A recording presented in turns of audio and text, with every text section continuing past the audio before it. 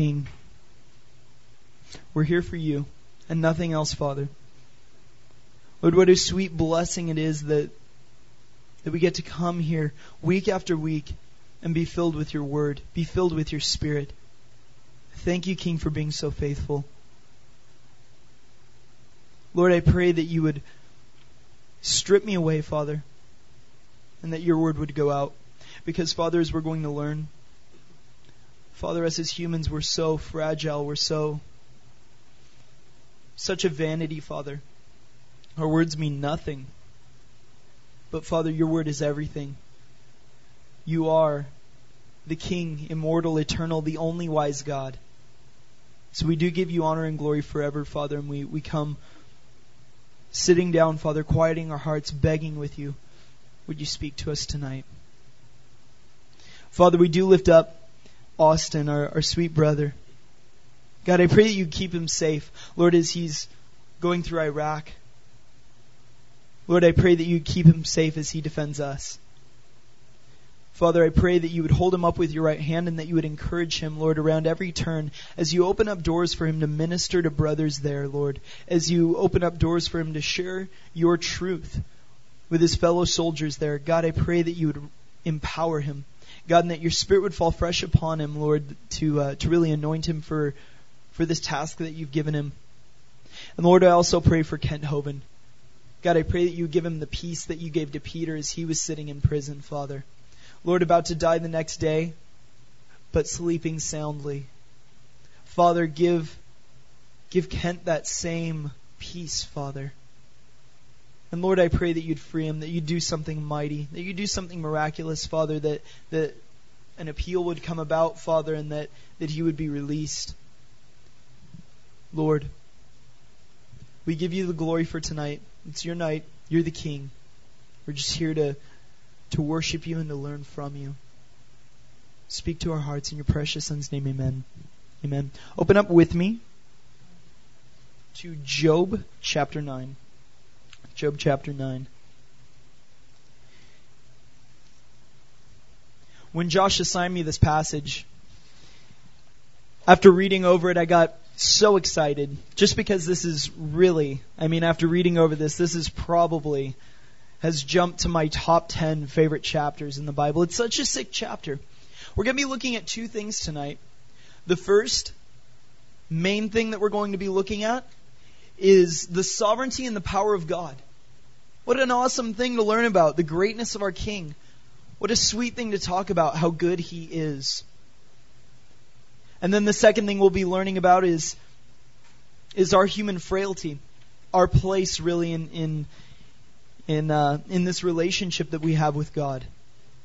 I think that this message is so important. The reason why I like it so much is the culture that we live in today. We live in a very self-seeking culture where it's all about me. It's all about what I want. It's all about how fast I can get what I need and what I want. When was the last time that someone submitted to someone else's needs in the world? Never. It never happens. It's all about us. And I see that leaking through into my life from time to time. Just kind of the world seeping in. And it's such a problem for us Christians. It's so not of the Lord. And so I'm excited. I was so kicked in the face by this passage and so blessed by it. So let's go ahead and see what the Lord has to say. Job chapter 8, where we're coming off of, is one of Job's good friends, Bildad. Bildad's coming to Job and he's basically telling him all that's going on in Job's life and all that the Lord's doing, which is a funny thing anyway. How can we ever presume to know the mind of God?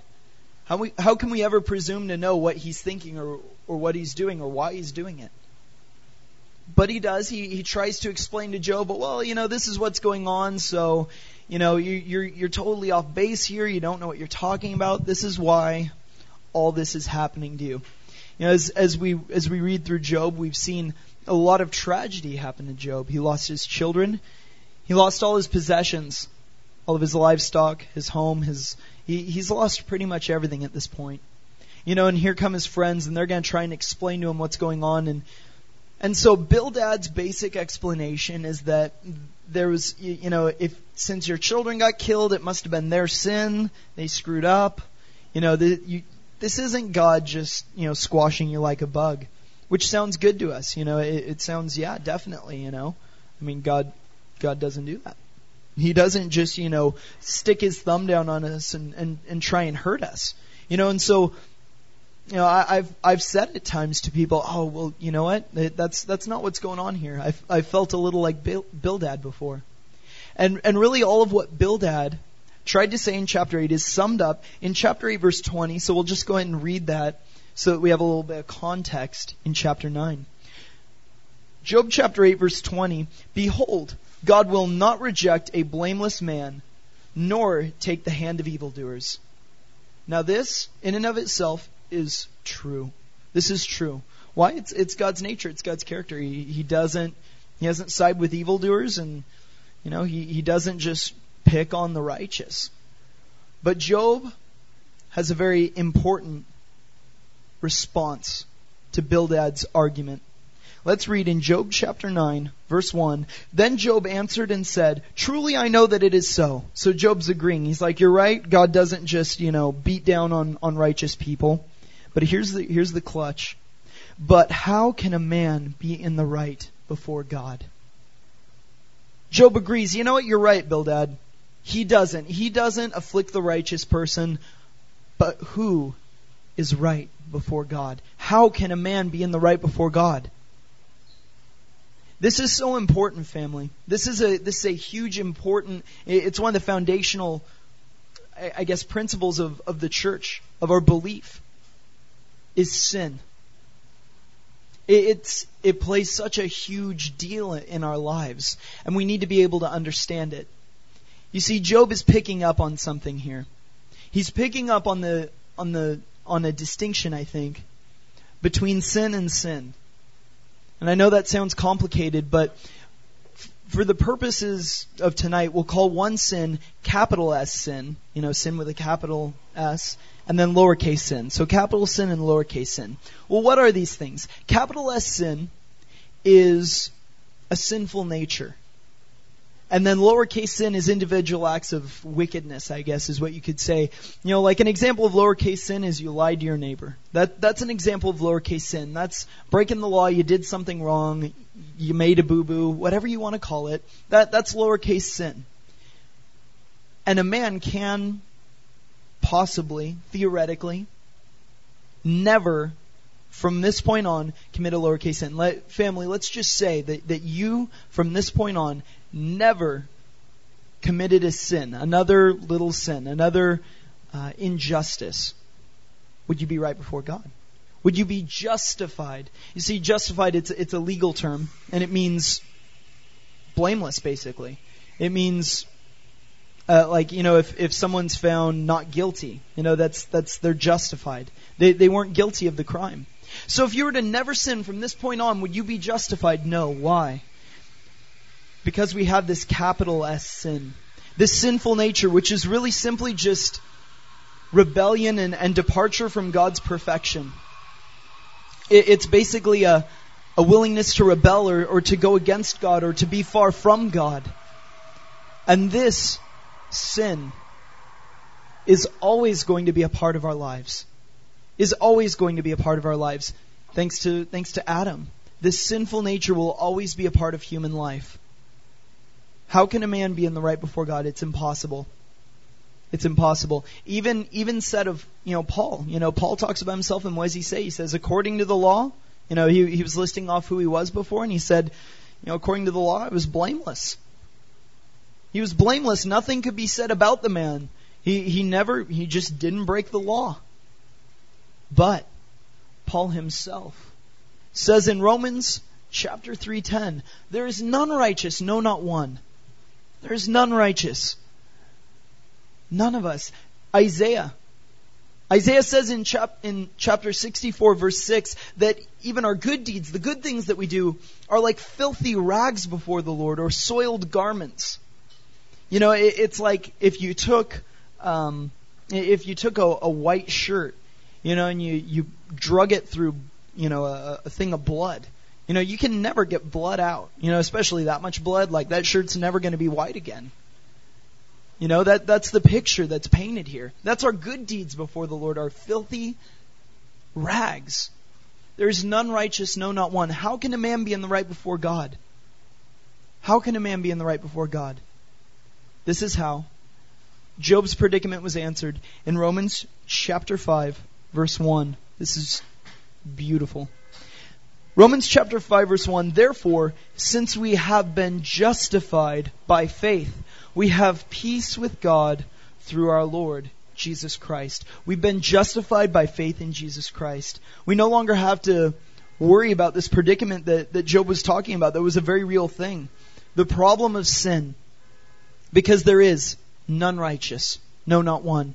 Our good deeds are like filthy rags. All we like sheep have gone astray. But in Christ there's justification. In Christ we can say, you know what? I am justified. I am blameless. It's a sweet blessing. But family, let's never forget what had to be covered over by the blood of Christ. And that's that capital S sin. That sin nature that we will never, even if a baby was born today and never committed a sin, he still has the sinful nature. It's inherited. It's passed down. We have no option really of it. How can a man be in the right before God? It is impossible except through the blood of Jesus Christ. Verse 3. If one wished to contend with him, one could not answer him once in 1,000 times. We have to stop again here. I know we didn't get far. If one wished to contend with God, one could not answer him one in 1,000 times. I love this because so many times I've been out on the street witnessing. I've talked to people, you know, whether it be, you know, especially in California, you know, or anywhere. You talk to someone and I've heard it said, oh, well, if I died today, I'll tell you what, I'd have a bone to pick with God. What? No way. If you even wish to stand up to God and say, hey man, you're guilty. But that time you're guilty. But with the grandma, you're guilty. One could not answer God one in 1,000 times. He's holy. We're not. We have no ground to stand on. It's important for us to get this basis for this message. We have no ground to stand on with God. We have nothing. We have no bargaining chip. We have nothing to bring to the table. Why? Because even the good things that we do, like we said, they're filthy rags. We have nothing.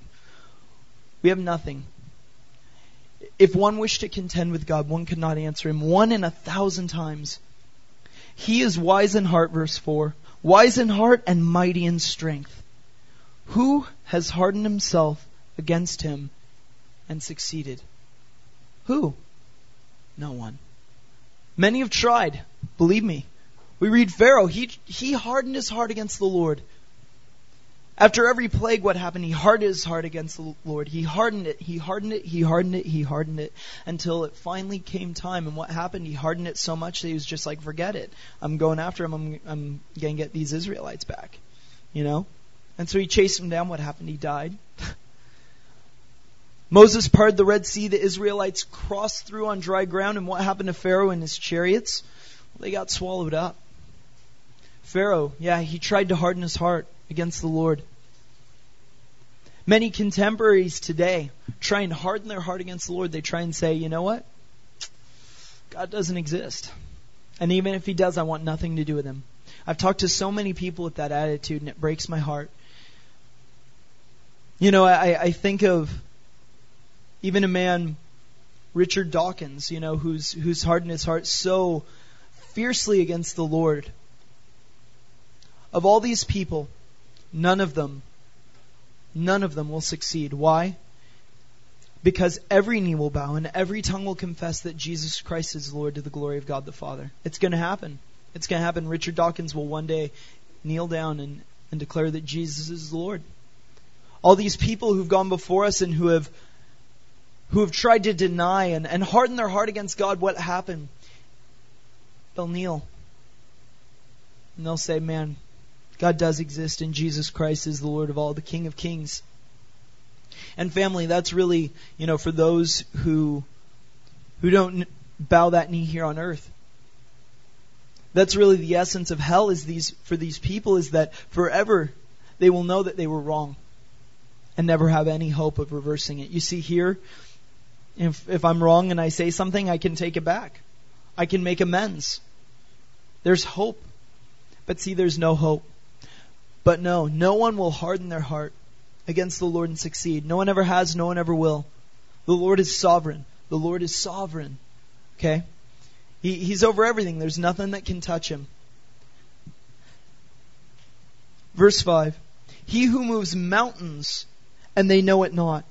When he overturns them in his anger, who shakes the earth out of its place and its pillars tremble, who commands the sun and it does not rise, who seals up the stars, who alone stretched out the heavens and trampled the waves of the sea, who made the Bear and Orion, the Pleiades and the chambers of the south.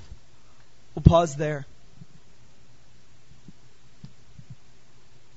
It's times when we have tornadoes in Southern California and 6 inches of hail in Buena Park, and when during the summer it snows in Paris and in Beaumont, that we start realizing God's still got some power.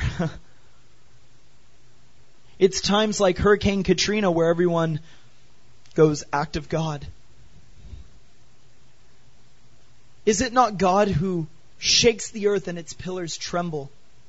Is it not God who defies all what meteorologists and weather people might ever possibly imagine or think and puts tornadoes in our backyard? Who brings down hail and snow in the middle of summer? This is our God. Nothing can stop him. Who is it? Is it Mother Nature? No way. No way. This is our God. This is our God. And so every time that something like this happens, every time that we see something in nature, our response should be to turn and give him glory. This passage, it talks about who alone stretched out the heavens. Who alone created the Bear and Orion. Speaking of the constellations. The Bear, it's what's the name of the constellation as we know? It's Ursa Major. The Big Dipper, right? Well, that's only a part of a bigger constellation, and it looks just like a bear. I mean, you could go out and find the Big Dipper, and you can see it. It looks like a bear. It's pretty crazy. Or Orion. We know Orion's belt, right? Well, that's part of a bigger constellation known as Orion. It's a dude that looks like a soldier. I mean, it's pretty rad. Or a hunter, I think, actually. It's a hunter. Orion's a hunter. But anyway, not the point. But who did this? Was it Mother Nature? Was it all this spinning that happened and then an explosion and then defied all odds and created a bear and a man in the stars? Or we look at things in nature like Niagara Falls or the Grand Canyon. I've had the sweet pleasure of going to Yellowstone.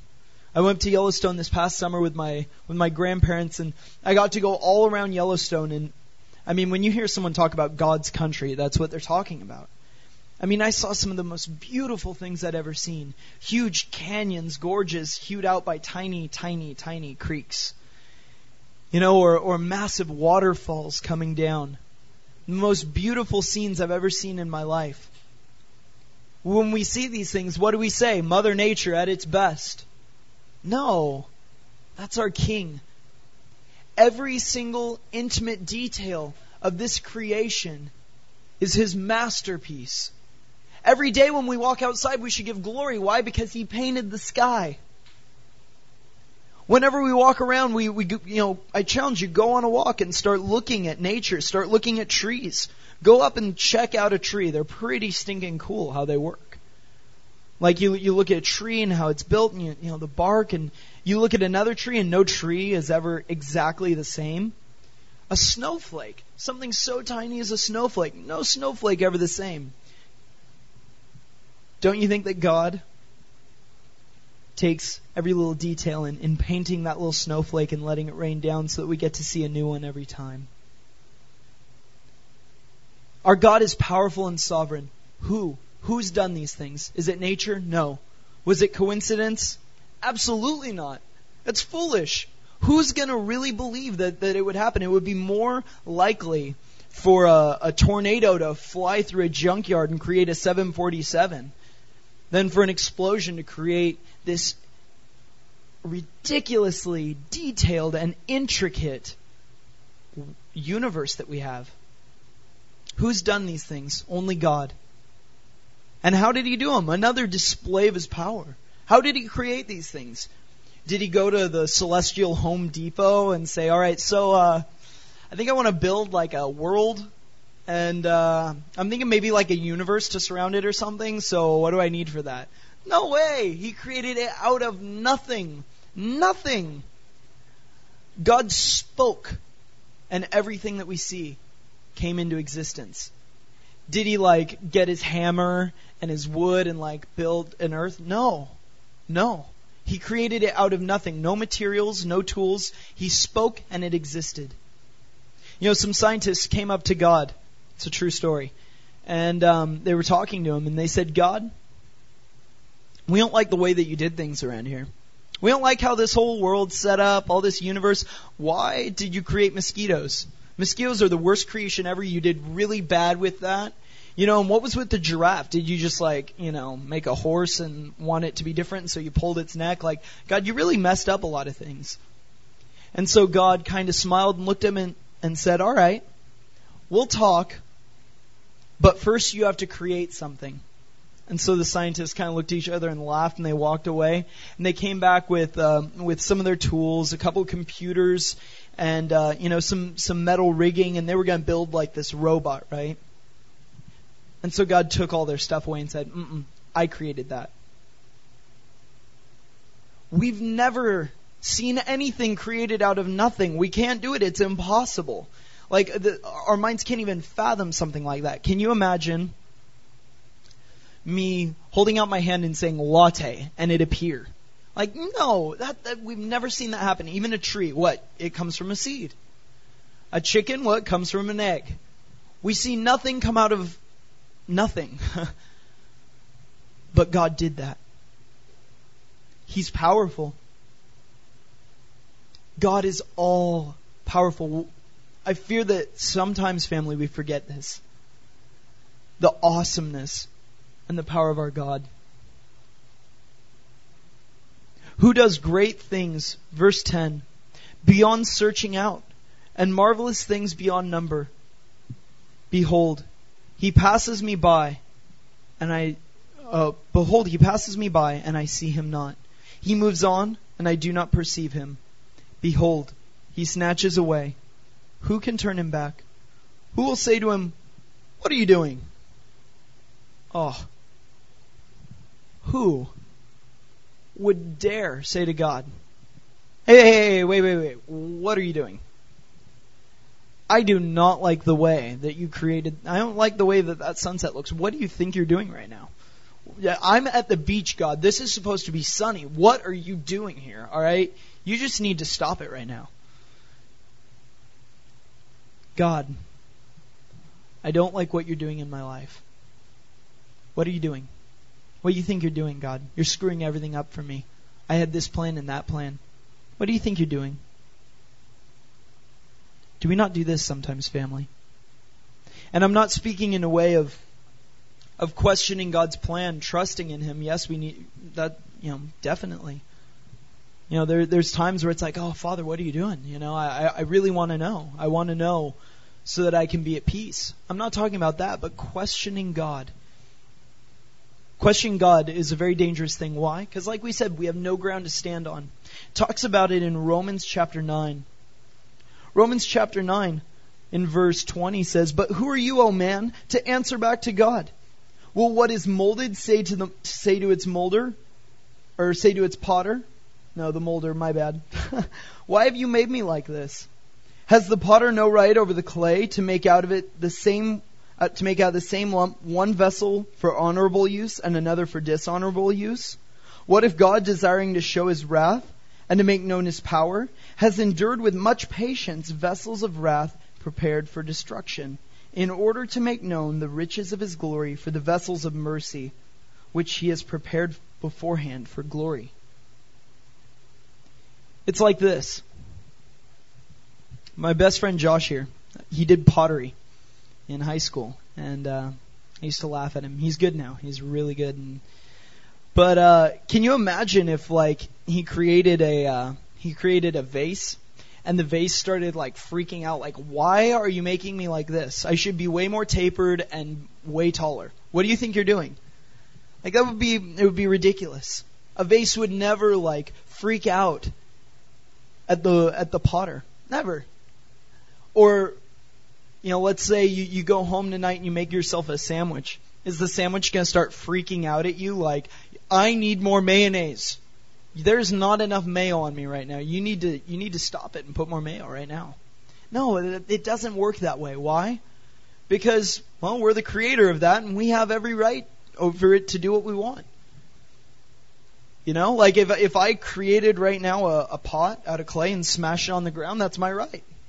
Why? Because I created it. It's mine. It's not yours. You can't tell me what to do with it, and it can't tell me what to do with it. Why? I created it. This is the same way with us and God. So often in my life I've questioned God as if I had some room to stand, as if I meant something of significance that I could say to God that He should do something a different way, a better way, like I knew something special He didn't. God is sovereign. God is sovereign. He gets to choose. Why? He's God. He created it all. Everything that we see. We just learned, well, not learned, hopefully, but we were just reminded that He spoke everything into existence. He created it. It's His. Who are we to question Him? Is what Job's saying. This is so true, and we need to remember this.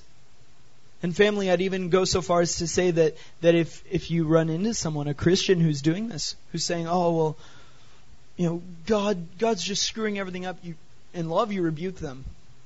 Because we have no place to do that. That's not our place. It would be, this isn't a good enough example because it doesn't fully explain, what's going on here, but it would be like me disciplining Robert's children. Like, I have no place to discipline Robert's children. It's just no place. How much more do we not have a place to tell God how to run the ship? We have no ground. We have no ground to stand on. We have no ground to come to God and say, you're screwing things up. You shouldn't be doing it that way. You're doing everything wrong here. Let me come in and I'll fix everything for you. It's okay. We have no ground to stand on. We have no reason or room to do this.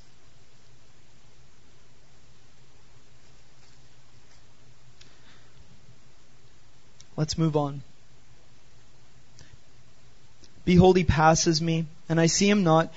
He moves on, but I do not perceive Him. Behold, He snatches away. Who can turn Him back? Who will say to Him, what are you doing? Verse 13, God will not turn back His anger. Beneath Him bowed the helpers of Rahab. How can I answer Him, choosing my words with Him?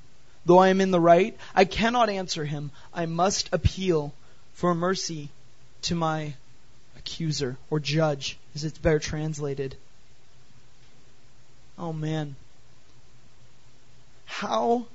Job's saying, how am I supposed to come up and say anything to the God of the people of Israel? What it's talking about there is, that it's the same God who the helpers of Israel, or the helpers of Rahab, bowed to. Who was Rahab? Well, she was the prostitute that we read about, who, when the people of Israel, they were coming up to Jericho, what happened? She was like, oh, well, I'll spare you from the guards if you'll spare my life. I'll hide you if you spare my life. She said that to the spies. So the spies agreed. And they went out, and what happened? We know, marched around the wall. Bam. Walls go down. By the mighty hand of God, and the people, and the city of Jericho is taken by the people of Israel. Rahab spared. But the point in saying this is this: the people, Rahab's helpers, who they bowed to, that's who we're talking about here. It's a roundabout way of Job bringing up, look at all that God has done. He brought down probably the greatest city at the time without worrying about it, without even, taking a breath. He parted the Red Sea and took the people out of the mightiest kingdom at its time, Egypt. He took some slaves out. He brought plagues down from heaven. That same God that's done all these things, that's who we're talking about here. That's who we're talking about here. Job's establishing this, and he's saying, are you kidding me? This God that we're talking about, let's make sure that we're talking about the same God here. This God. I can't turn back his anger. How can I answer him? Choosing my words with him. I'm a really good schmoozer, I guess. I'm just really, I don't know, I'm sweet to people, and I don't want to say it's not manipulative, because I really am genuinely trying to be nice to people. But I can schmooze. I can, I can choose my words wisely, and more often than not, maybe get something a little bit more than the guy who's a jerk. This is especially true, at Starbucks. I go there a lot. And I definitely genuinely take an interest in my baristas at Starbucks, because I'm there every morning. I know them all by name. They all know me. We talk about what's going on in their lives. But, it starts out being kind to people, being sweet to people. And what happens the first time, I went in there, I was just really nice to the woman. She was having a real hard time. The guy in front of me was giving her a real hard time. Like, he kind of cut in front of me and was like, you messed up my drink order, and was flipping out at her. And, so she was trying to fix that, and she said to me, sorry. And I said, you know what? You take all the time you need. You take all the time you need. I'm in no hurry. I was in a hurry, but that's not the point. You take all the time that you need. It's all right. And she was just so calm by that, and she was like, let me give you an extra shot on me. And I was like, sweet, yeah, right on. I love coffee. But anyway, we can do that with people, right? We can choose our words. We can schmooze a little bit. We can get a little bit extra by being kind and choosing what we say. It's not what you say, it's how you say it, right? That's what our parents always tell us. Usually it's the other way around, though. I didn't say anything bad. It's not what you say, it's how you say it. And we can do that with people, but Job's saying, not with God. What am I supposed to say to him? To choose my words wisely. I have no ground to even speak to him. There's nothing that I could say. There's nothing that would ever turn back his anger. I can't answer him 1 in 1,000 times. I have no ground to stand before God. How am I supposed to choose my words wisely? Though I am in the right, I cannot answer him. I must appeal for mercy to my judge. If I summoned him, verse 16, and he answered me, I would not believe that he was listening to my voice, for he crushes me with a tempest and multiplies my wounds without cause. He will not let me get my breath, but fills me with bitterness. Let's pause right there real quick. We have an interesting little turn of events. We have Job in the past, about 15 verses or so, spitting the sickest truth doctrine ever about God's sovereignty and his power. And then what happens?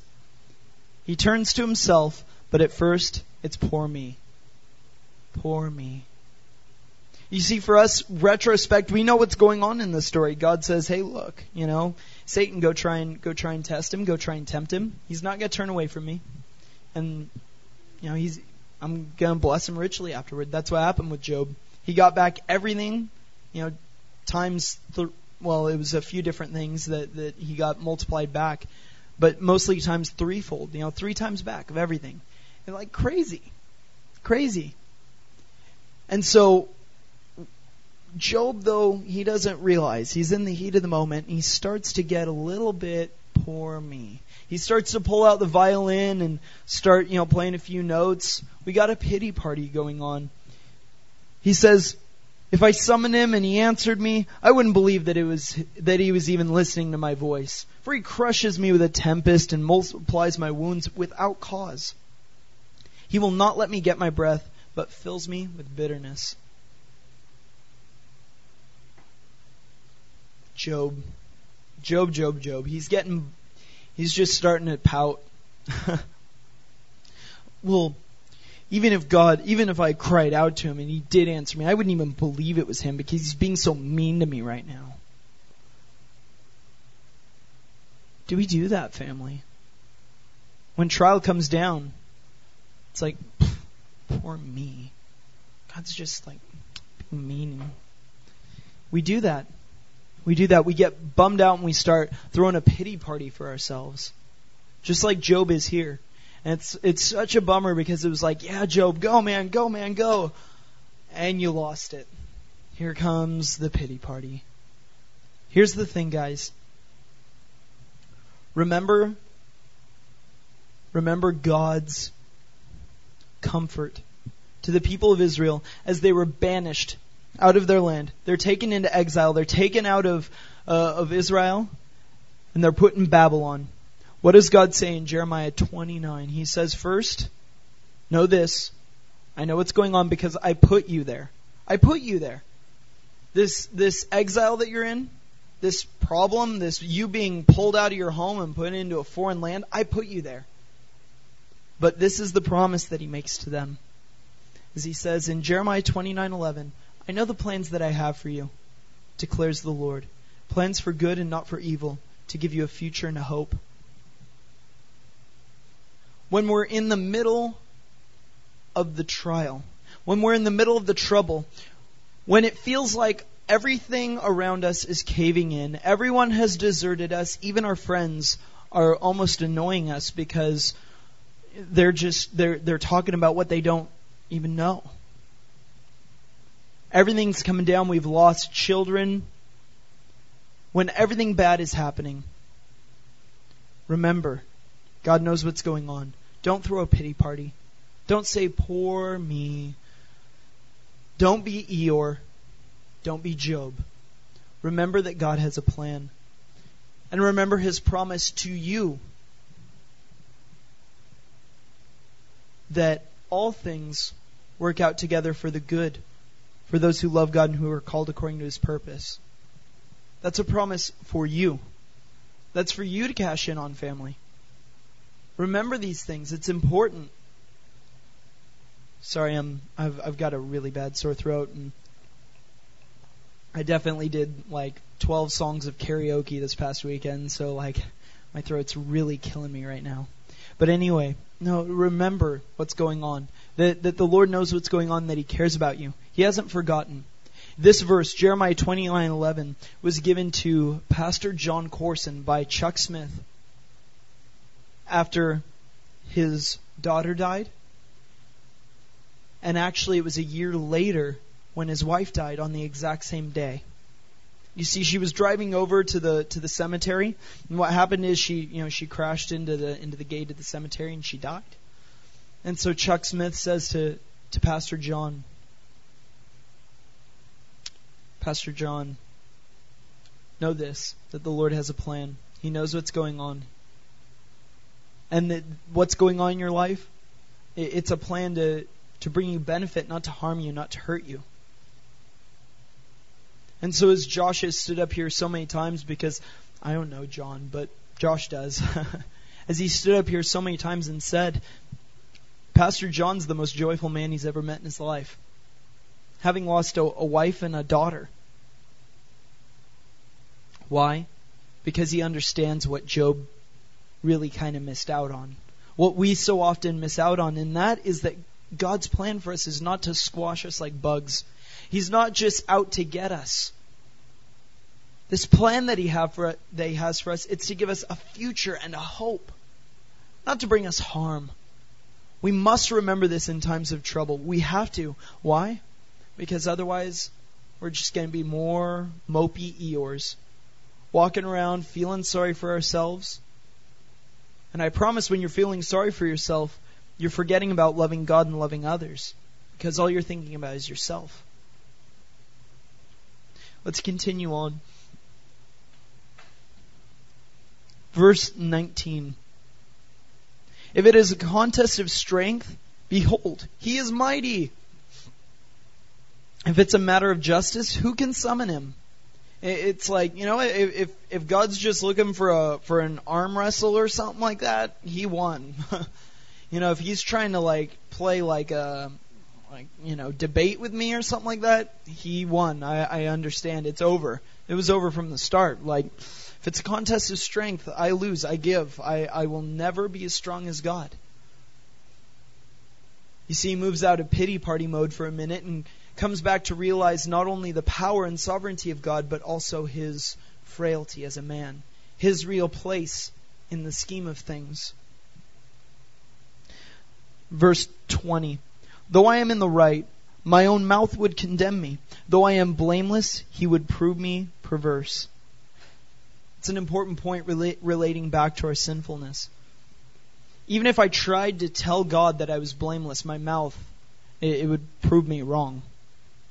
Even though, even if I stood, he says, though I am blameless, to the world's eyes, blameless, not committing, these lowercase sins that we were talking about. Though I'm blameless, he'll prove me perverse. See, here's the thing, guys, with sin, is that while to everyone else things may look great, God sees what's going on in the heart. And all the secret things that we've ever thought, the things that we've done or thought in secret in the darkness, will be shouted from the rooftops. Why? Because he knows it all. He knows what's going on. He knows, he understands. And so even though to the world we may look like we got it all together, let's never become prideful, because God knows what goes on in the heart. God knows what's going on. Even though you may be blameless. Hey, if you're blameless, if you're without sin, prove it. But if you're without sin, God will still prove you perverse. Not just like, oh yeah, well you got this one little thing, everything else you're doing right, but one little slip. No, perverse. Crazy thought. Though I am blameless, he would prove me perverse. I am blameless. I regard not myself. I loathe my life. Oh, dang it. Here we go back into pity party mode. I loathe my life. It is all one. Therefore I say, he destroys both the blameless and the wicked. When disaster brings sudden death, he mocks at the calamity of the innocent. The earth is given into the hand of the wicked. He covers the faces of its judges. If it is not he, then who is it? Pity party mode. We got some, what I see to be very unsound doctrine. Him just kind of wailing. When disaster brings sudden death, he mocks at the calamity of the innocent, is what Job says in verse 23. We've learned something very important, and that's this, is that God's powerful and sovereign. He can do anything. Yes, I agree. It's true. He is, or allows himself to be bound by his nature. What's his nature? Well, he's just. He's loving. These are true. These are very true, and God does bind himself to these things. He does operate only within his nature. But let's never forget, family, that God is still God. God is still God. He's still all sovereign, and still would be completely in the right to squash me where I stand. It's his divine prerogative. He's God. He's the king. That's it. I mean, there's nothing that you're going to say. We've learned this, and so applying that to this, though, Job, see, he takes it a step too far. Now, he goes from saying that God's sovereign and he can do whatever he wants, and that's true, and he's powerful to do everything. But God does not mock at the calamity of the innocent. We see time and time again throughout all of David's Psalms, David crying out to God, God, don't bring disaster upon me, and don't, forget about me. But what does God do every time? He comes to the rescue. He saves David. We read in pretty much the next psalm or a couple after that, David rejoicing and saying, you don't do this. Oh, you don't leave me rotting. You don't delight when the righteous are crushed. You don't mock at the calamity of the innocent. He doesn't. He doesn't. Job takes it a little bit too far. See, that's the problem, guys, when we get into pity party mode, is we start forgetting who God really is. We start losing sight, losing track of the true God and our relationship to Him. What He's done for us, His grace that we talked about at the beginning of the study. That He would justify us. We forget about these things when we get in pity party mode. We forget about who God really is. So, let's remember that, yeah, definitely, God can do anything. Who can know the mind of God? Who can be His counselor? It talks about it in Isaiah chapter 55, that my ways are above your ways and my thoughts are above your thoughts. Even as far as the heavens are above the earth. Now, the heavens, that's talking about, everything from the ground up. We haven't seen the end of the universe. We haven't seen it. As far as where I'm standing now is to the end of the universe. His thoughts and ways are that far above our thoughts and ways. We'll never see the end of how distant they are. We can't know the mind of God. And so, no, we can't question Him. And we can't say you can't do that because, well, He can. But we can say this. God doesn't just put His thumb down on us and try and hurt us. God doesn't mock at the calamity of the innocent. God doesn't take delight in evil. God does not tempt us. We can say these things. We can say these things. Why? Because He doesn't. But let's never say that He can't. Moving on, verse 25, we'll look at our last section and see we've dealt a lot with God's sovereignty and His power. Now let's, in this last little bit here, really humble ourselves and really look at ourselves in perspective. My days are swifter than a runner. They flee away. They see no good. They go by like skiffs of a reed, like an eagle swooping on the prey. Mene, mene, tekel, upharsin, is what the handwriting on the wall was. It's that your days have been numbered. Your time's coming up. It's over. This is true for all of us. Every breath is counted by God. Every day from now on, He knows in your life. He knows how many minutes you have left, how many seconds, how many moments, how many twinklings of an eye you have left. How long are we here?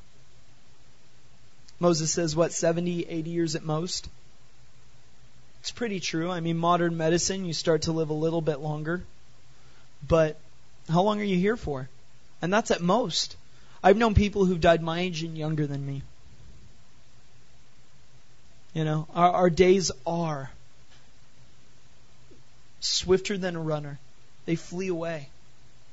Why then do we, this drop in the bucket, this vapor, like have you ever seen someone smoking? They'll smoke and just the next time you see it, watch. The smoke from the cigarette, it just disappears into nothing. It's a vapor. We're like that. We're a vapor. We're a drop in the bucket. We have no time here compared to eternity. We need to remember this. We need to remember our mortality. Because today, even in bits of the church, we're talking about humans being immortal. This isn't true. We're mortal. Our days are numbered.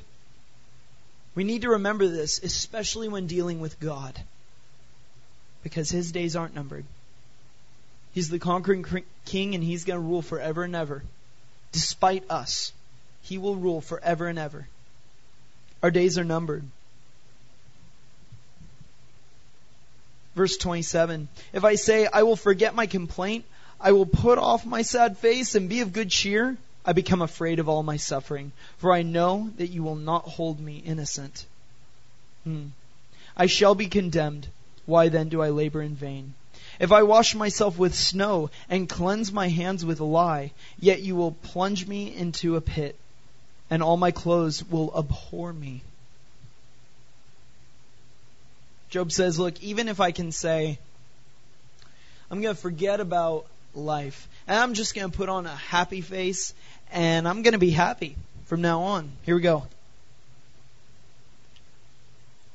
He says, even if I try and do that, all the worry of my pleasure of my suffering is going to come down on me.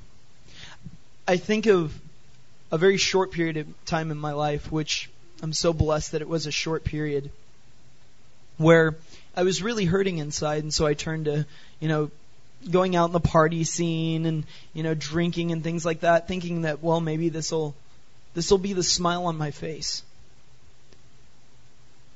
But it doesn't fill. All it leaves you with is the worry of suffering. You see, if you try and put on a happy face all the time, even if you forget about the bills that you have to pay and you start putting on a smiley face, suddenly you're worried about what might take the smiley face away. And so you're freaking out and you're paranoid all the time, and all of a sudden, there goes happy. You're paranoid again. It doesn't even last for a moment. That's what Job's saying here. Even if I try and forget, my problems and try and fill myself with fake happiness, it won't last, it won't work. We have to remember that. Because so often, even as Christians, we try and wear a mask and pretend like everything's all right when it definitely is not. It's not going to last. You shouldn't even try. When life comes down hard, and it will, don't just put on a smiley face and come to church. Oh, God bless you. How are you doing? I am so great. Yeah. When you're not, don't do it. Don't do it. Why? It's only going to bring you more of a bummer, more of a downer. Masks suck because you have to keep worrying about who might see past it. So then not only do you have the worry of life, but you have the worry of who's going to rip off the mask. It's like perpetuating the problem. You just have more and more worry. We have to remember this. We have to remember this is important. Verse 29. I shall be condemned. Why then do I labor in vain? If I wash myself like snow and cleanse my hands with a lye, yet you will plunge me into a pit, and my own clothes will abhor me. There's people in this world that will try and say, me and God have an understanding. And they'll go out and they'll say, I'm a good person. I helped 10 old ladies across the street today. I went to Africa and dug 300 wells for free, all on my own dime. I went out and fed 10 homeless people just in the past 20 minutes. I'm doing it all. I'm doing all the good stuff right now. Even those people that they're trying to wash themselves with snow, it won't work. Or they go really extreme and they're like, I don't try and make up for all my sin. I just don't sin. I go and I live in in this room, and there's only 2 other people that live with me, and we never speak to each other because we're afraid to sin. And all we do is we sit and we hand copy parts of the Bible all the time. That's all we do. I don't sin. Even if you do that, it doesn't work. Job talks about washing his hands with a lye. Lye is it's sort of like acid. It's actually a base, so it's the opposite of an acid, but it does the same thing. And he's saying, even if I wash my hands with acid, If I like the pool acid, hydrochloric acid, eats through everything but plastic, how cool is that? If you try and wash your hands with that, what's it going to do? It's going to take all the skin off your hands. Even if you try and do that to get the dirt off your hands, Job's saying that won't even work. I can't even wash my hands with lye. I'll still be filthy. I'll still be dirty. God says you can wash yourself with soap all you want. Your iniquity is still before me.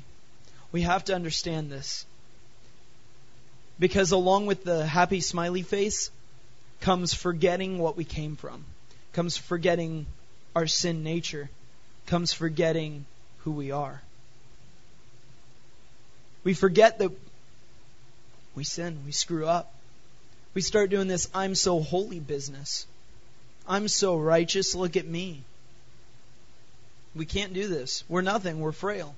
This is why I got so excited after I read Job 9 to come up and teach, because I realized that, I was bummed out. I was like, dang it, I don't get to hear from Josh and this and that. And it was like, but wait a minute, who's Josh? Who's Josh Thompson? Snap. He's nobody. Who am I? I'm nobody. I'm in good company.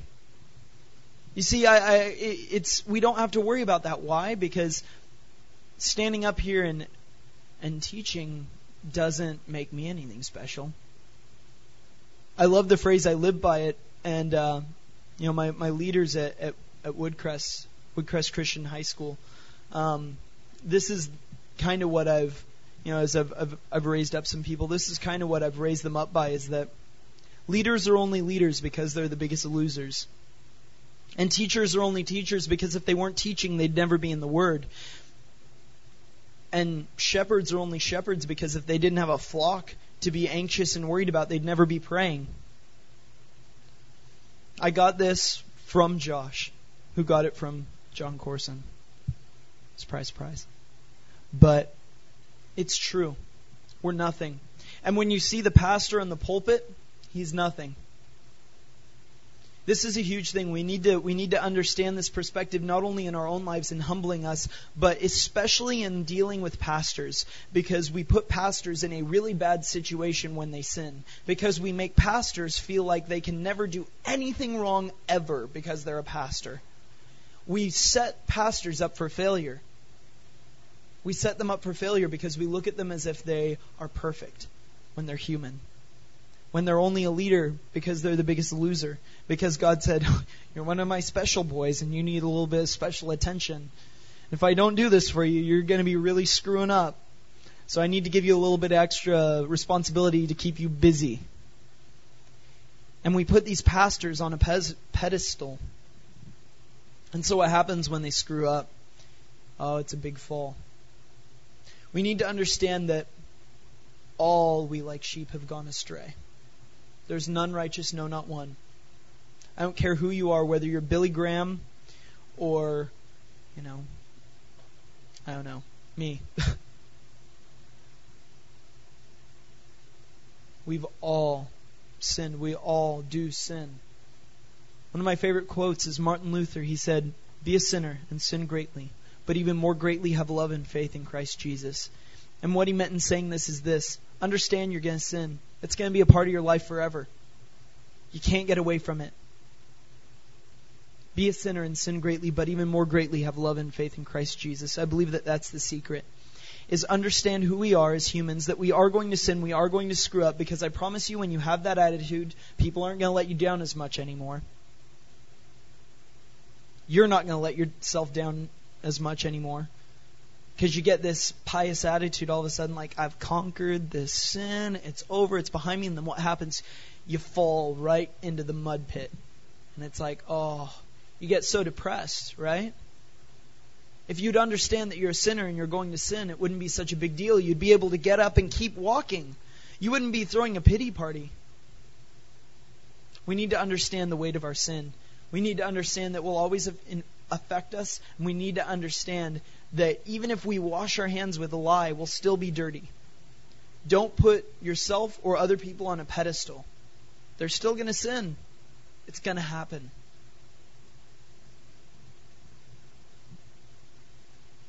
Verse 32. For he is not a man as I am, that I might answer him, that we should come to trial together. There is no arbiter between us who may lay his hand on us both. Let him take his rod away from me, and let not dread of him terrify me. Then I would speak without fear of him, for I am not so in myself. Job comes to a real great conclusion here. A real great ending point. Jason Martin's phone's ringing. But anyway, Job comes to a real great conclusion here, and that's this. He kind of wraps it all up and says, there's no one that can come between me and God. There's no arbiter. There's no judge. There's no one that can come and say, okay, well, let's reason together. We can't take God on Judge Judy or Judge Hatchett or whatever all those other judges are. We can't do it. But yet again, for us, family, there is one mediator between God and man, and that's the man Christ Jesus. We don't have to worry about Job's worry anymore. It's true that he's sovereign, and he's the king, he's the boss. There's no talking back to the boss. And what the boss says goes. But the great thing is that when the boss stands up, we have our Jesus that stands up too. Stands up for us, and he says, he mediates for us. What a sweet blessing. What a sweet blessing that is. But here's the thing that Job realizes, and we must realize this too, even though, yes, we are living in grace, and God does show unmerited grace to us. We don't deserve it, but he shows it to us anyway. But Job realizes something, and we have to realize this too, is that there's no one that can go to God and try and reason things out. It takes God showing grace. He says, let him remove his rod from me. Show mercy is what he's talking about. Have compassion. You see, here's the thing. There's no Superman coming in to take this bullet for you. Well, I mean, Christ did. But I mean, as a man, there's nothing that's there between just us and God. There's nothing that can go between us except for God choosing to show grace and mercy on us, which he did in Christ Jesus. So we need to understand, family, our frailty, that we have no position to come and question God. Yes, we do have the blessing of coming boldly into the throne room. We come boldly into the throne room, not like with Esther. You remember a few studies ago, when she came into the throne room, she was worried about it. You know why? Because if she came in uninvited, she could get killed. But we can come boldly into the throne room on the blood of Jesus. But still, family, we have no place to bring charges against God. Why? Because we have nothing to say. What are you going to say to God? God, you're guilty. But God, you did this. I'm God. We need to understand God's sovereignty. We need to understand God's power, and we need to always remember how awesome and glorious he is. It's such a beautiful thing, his power. And family, we also need to understand our place.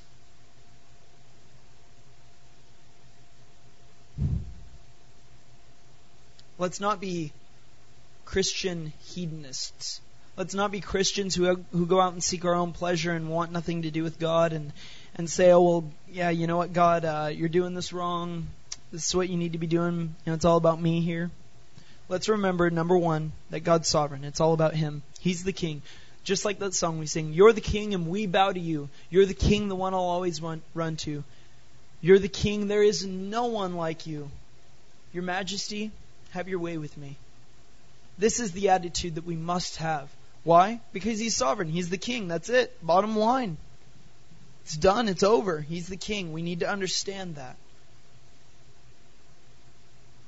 And then we get the added benefit afterwards of, yes, being His son.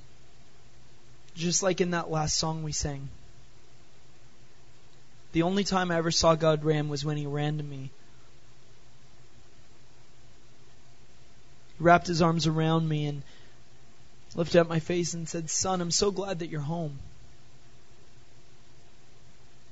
Quick, throw a robe around him and put the ring on his finger. He's part of the family. One of my sons can't be dressed like this. Quick, kill the fattest calf that we have. We're going to have a party.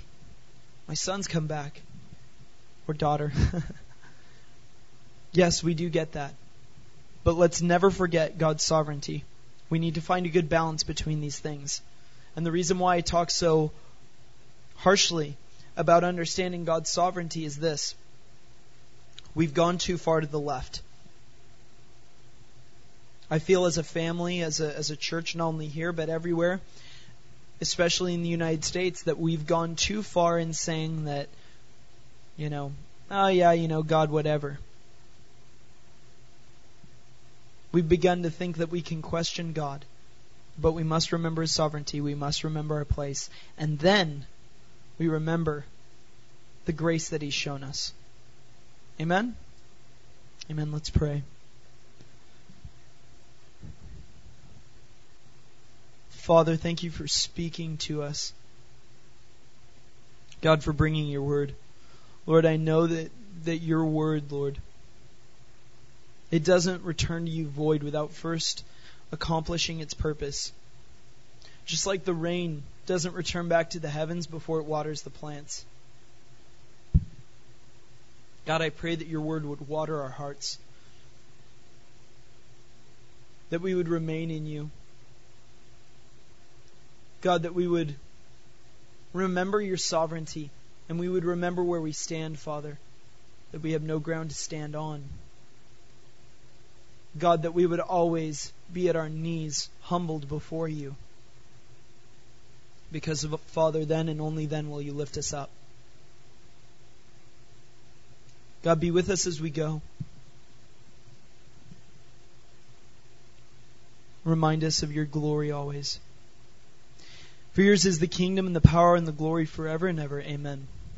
Amen. Be blessed and filled. And may the King richly shine His face upon you and bless you. May the Lord of Lords lift His face up to you and give you peace. I love you guys. See you next week.